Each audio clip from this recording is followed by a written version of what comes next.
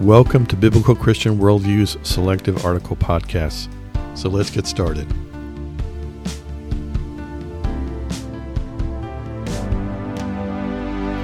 Are miracles the answer to evangelism?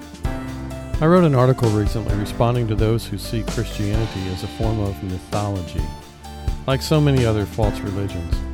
An interesting perspective came in through a comment that unbelievers will never consider a biblical Christian worldview as anything more than a fairy tale until they see the miraculous demonstrated in front of them, for example, healings.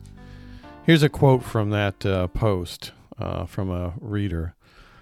A visit to churches or ministries where healing miracles and the manifestation of the gifts of the Spirit are happening will solve these people's questions. That is, unbelievers.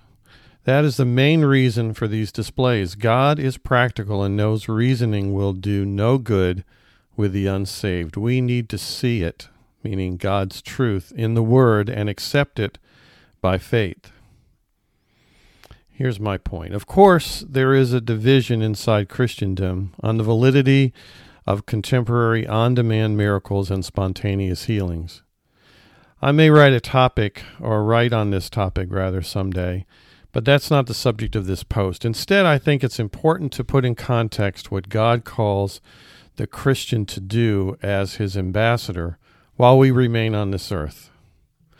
We all come to Christ differently. As Paul said, we need to be all things to all people in order to save some in 1 Corinthians 9:22. God draws people to himself. Further, he calls believers to be available to give an answer to the hope we have in Christ. Finally, salvation comes from faith, and faith comes from God.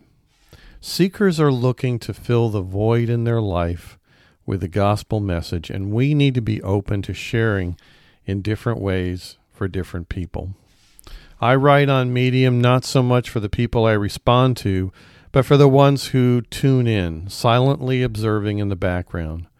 Hearts change only through God's work as we plant and water, and he gives the growth. Planting and watering includes respectfully challenging atheistic and deconstructionist views wherever we find them. My personal salvation experience came from being an atheist for the first half of my life, then to a lost believer through apologetics. It was only when I got to a point recognizing God was orchestrating it all, where Christianity was no longer a crazy, unsupportable mythology. God took me the rest of the way when I not only accepted him with my head through apologetics, but took the leap of faith and accepted him with my heart.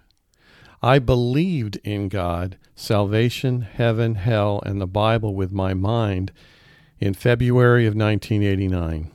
I accepted Christ into my life as Lord and Savior by faith on April 15th of 1989.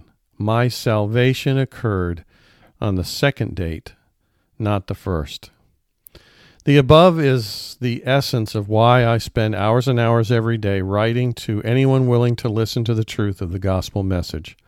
I believe God will use his words mixed with my shallow, anemic attempts to be part of the planting and watering as he brings in the harvest. Some may come to Christ through their parents, others through a friend or pastor or youth leader or co-worker, or perhaps through miraculous events in their lives, or even healings and spontaneous miracles. The point is, God is not limited in his methods, and we should not limit our approach. We are his plan A, and there is no plan B.